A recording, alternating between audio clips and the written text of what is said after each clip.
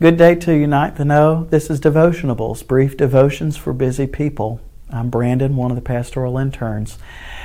I wonder if you're sitting there and you can figure out what my favorite holiday is. I'll give you a moment. Oh, you figured it out. It's Christmas. I love Christmas simply for the birth of our Savior. Also for the strong sense of family tradition that is tied to Christmas. You have those same traditions. You get together with your family.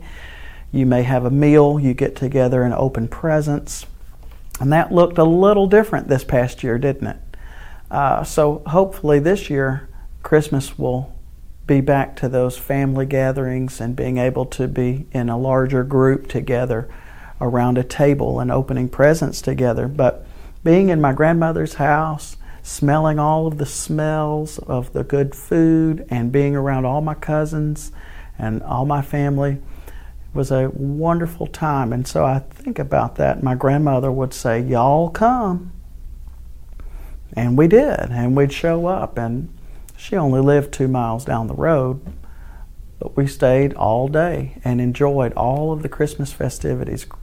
So my hymn for you today is "O Come, All Ye Faithful."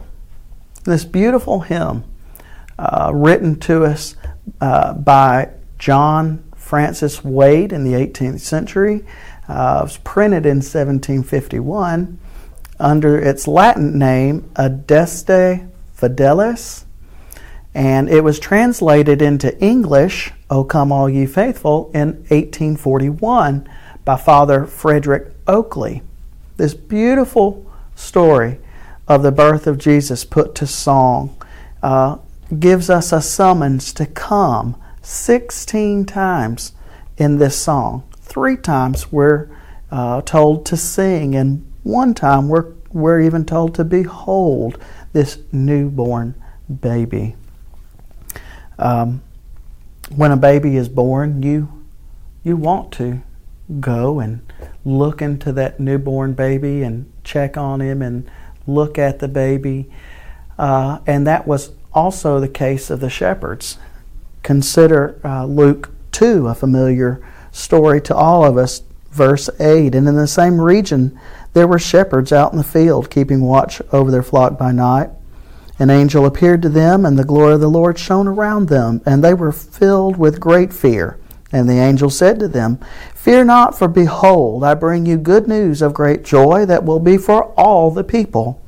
For unto you is born this day in the city of David a Savior, who is Christ the Lord. And this will be a sign for you. You will find the baby wrapped in swaddling cloths and lying in a manger.' And suddenly there was with the angel a multitude of the heavenly hosts, praising God and saying, 'Glory to God in the highest, and on earth peace among those with whom he is pleased.' When the angels went away from them into heaven, the shepherds said to one another, 'Let us go over to Bethlehem and see this thing that has happened, which the Lord has made known to us.' And they went with haste and found Mary and Joseph and the baby lying in a manger. O come, let us adore him. O come, let us adore him. O come, let us adore him, Christ the Lord." That baby that was born would grow up to carry the sins of you and I and the entire world. But on that night, he was a baby.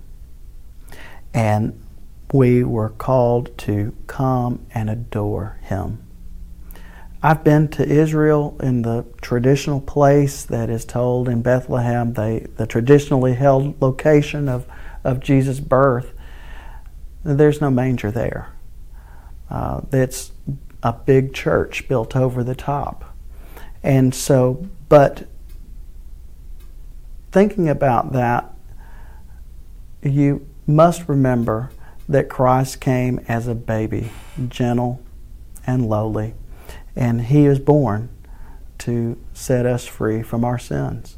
So come, Ninth and O, let us adore him. Have a great week.